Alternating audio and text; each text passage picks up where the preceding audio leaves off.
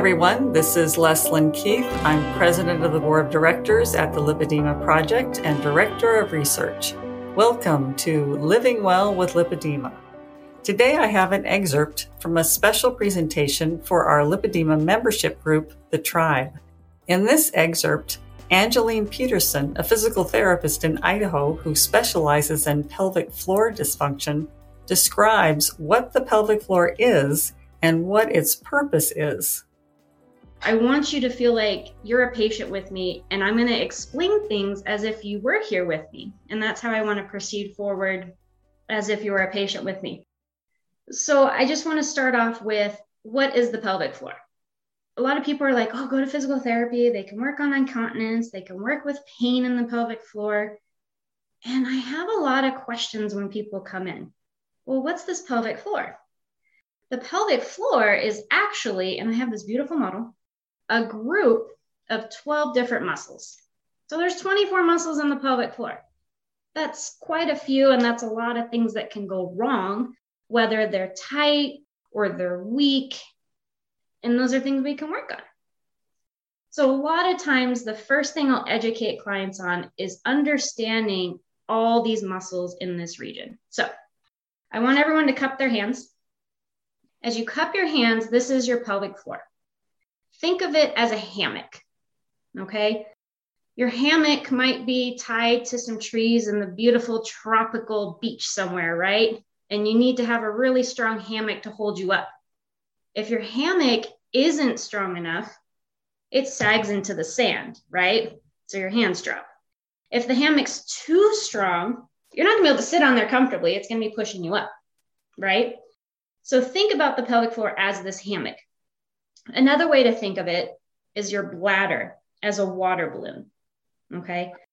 Think about holding a water balloon in your hands right now, and somebody keeps filling it up and filling it up and filling it up, and eventually you're not going to hold that water balloon anymore. So the pelvic floor just starts to drop, right? And that's where we get that sensation of, I gotta go to the bathroom. Am I going to make it? Am I going to leak? And that's where we kind of get that incontinence from. Are these muscles not holding? So a lot of times what I'll do is I'll figure out if your muscles are strong and what's going on. Are you having leakage? Are you unable to make it to the bathroom? Are you coughing? Are you sneezing? And little squirts are coming out. Are you having pain with intercourse? Are you having pain in that perineal area? And those are all things that we work on. So a lot of times during the examination, I'll also ask if anybody has lower back pain. And a lot of times we do, whether we're constipated and that's putting pressure on your back, or if you've had chronic back pain over the years from injury, if you're having deterioration in the back. And why I tie in the back is this is your tailbone. So this is that bone down towards the bottom between your butt cheeks. There are several groups of muscles that come off the bone here. If any of these muscles are tight, that can put a lot of pressure on your spine. There's also these muscles that attach to your hip, okay? If you have any limitations with hip, like pain or weakness, and there's a rotation in the hip component, that can put a lot of pressure on those muscles as well. So during an examination, I would check strength of your hips, your legs. I would assess for any lower back pain because that can put a lot of pressure on the pelvic floor. So a lot of times when we have leakage, it can be from certain foods or certain medications or water that we intake throughout the day. Now, I know that there's a certain diet or modification to our foods that a lot of you ladies have probably done, right, to kind of help with lipedema. And so maybe some of these foods aren't on your list anymore, which is great, so we don't have to worry about them. But I did kind of want to give you a little rundown that certain citrus foods, if you have like oranges or grapes or guava, any of those delicious fruits, that's going to irritate your bladder. And by that, I mean the bladder is going to stimulate in a way that if you have those foods, it wants to go more. It's going to want to leak out a little bit more. And that's where it's so important to help strengthen those muscles to help support the bladder and tell it, hey, you know what, you're okay. You can hold out for a little bit. Couple quick facts as far as bladder control, capacity-wise, 16 ounces is what it can hold. Now, some of us might have smaller bladders, some of us might have trained it to extend out and hold more, but on average, about 16 ounces. When you factor in how much water that our body needs to absorb, so 80% for all the organs, you can hold a bladder capacity for about 3 to 4 hours. And that's how often we typically should be going to the bathroom.